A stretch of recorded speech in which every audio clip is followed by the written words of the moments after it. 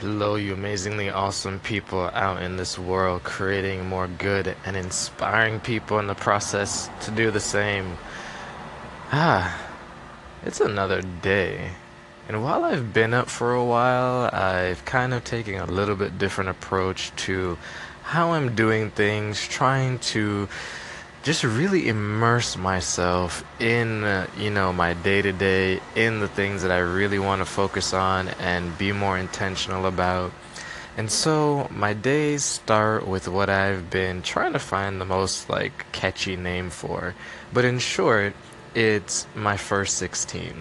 And so, as you know, it's important to stay hydrated. More recently, I learned just how important. And so I'm trying to find ways to hack that into my lifestyle to make it fun and enjoyable and something that I look forward to each and every day. And so it's really, really interesting to see and look back at like some of the things that, may have been positive from our past that we may not have continued with due to time, due to, just life. But in some way, shape, or form, that ability to pick them up, to kind of hop back on the bicycle, so to speak, and keep going is still there.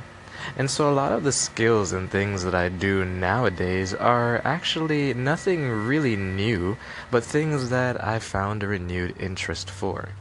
For example, photography. I love it. As a kid, I was actually the one behind the camera. And for a huge amount of time in my childhood, I wasn't in front of any pictures. And I was curious about that and I wondered why. And it wasn't until one day my mom gave me an old Kodak, like point and shoot, film camera that you buy at like Walgreens or Eckerd's from back in the day, um, that I realized that this was something that, brought me joy and as a creative now would give me an opportunity to express and kind of burn off some extra energy. And so today, with the theme of Throwback Thursday, what's something that could help you now that you, for some reason, just stopped doing? Huh? What is that one thing that made you zing? Curious. Call in and let me know. And for those listening on the podcast, think about that thing. Write it down, share it, and investigate it in your day to day.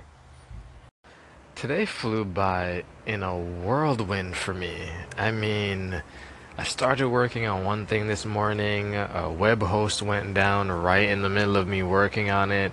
I switched gears to something else, and then next thing I know, it's afternoon.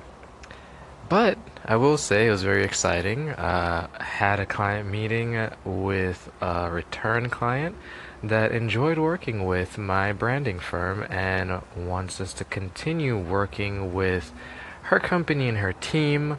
So we got to meet the content manager, the new designers that they have on staff, new developers, and just being able to work in this field and help people with a company is remarkable. And that's something that I think bubbled from my childhood. So I hope you enjoyed JM's, take on what was going on with that Grand Theft Auto. Like, I mean, I forgot about Chatterbox Radio. That thing was pretty cool. Like, growing up, radio's pretty huge. I mean, not a lot of people had CD players in their cars.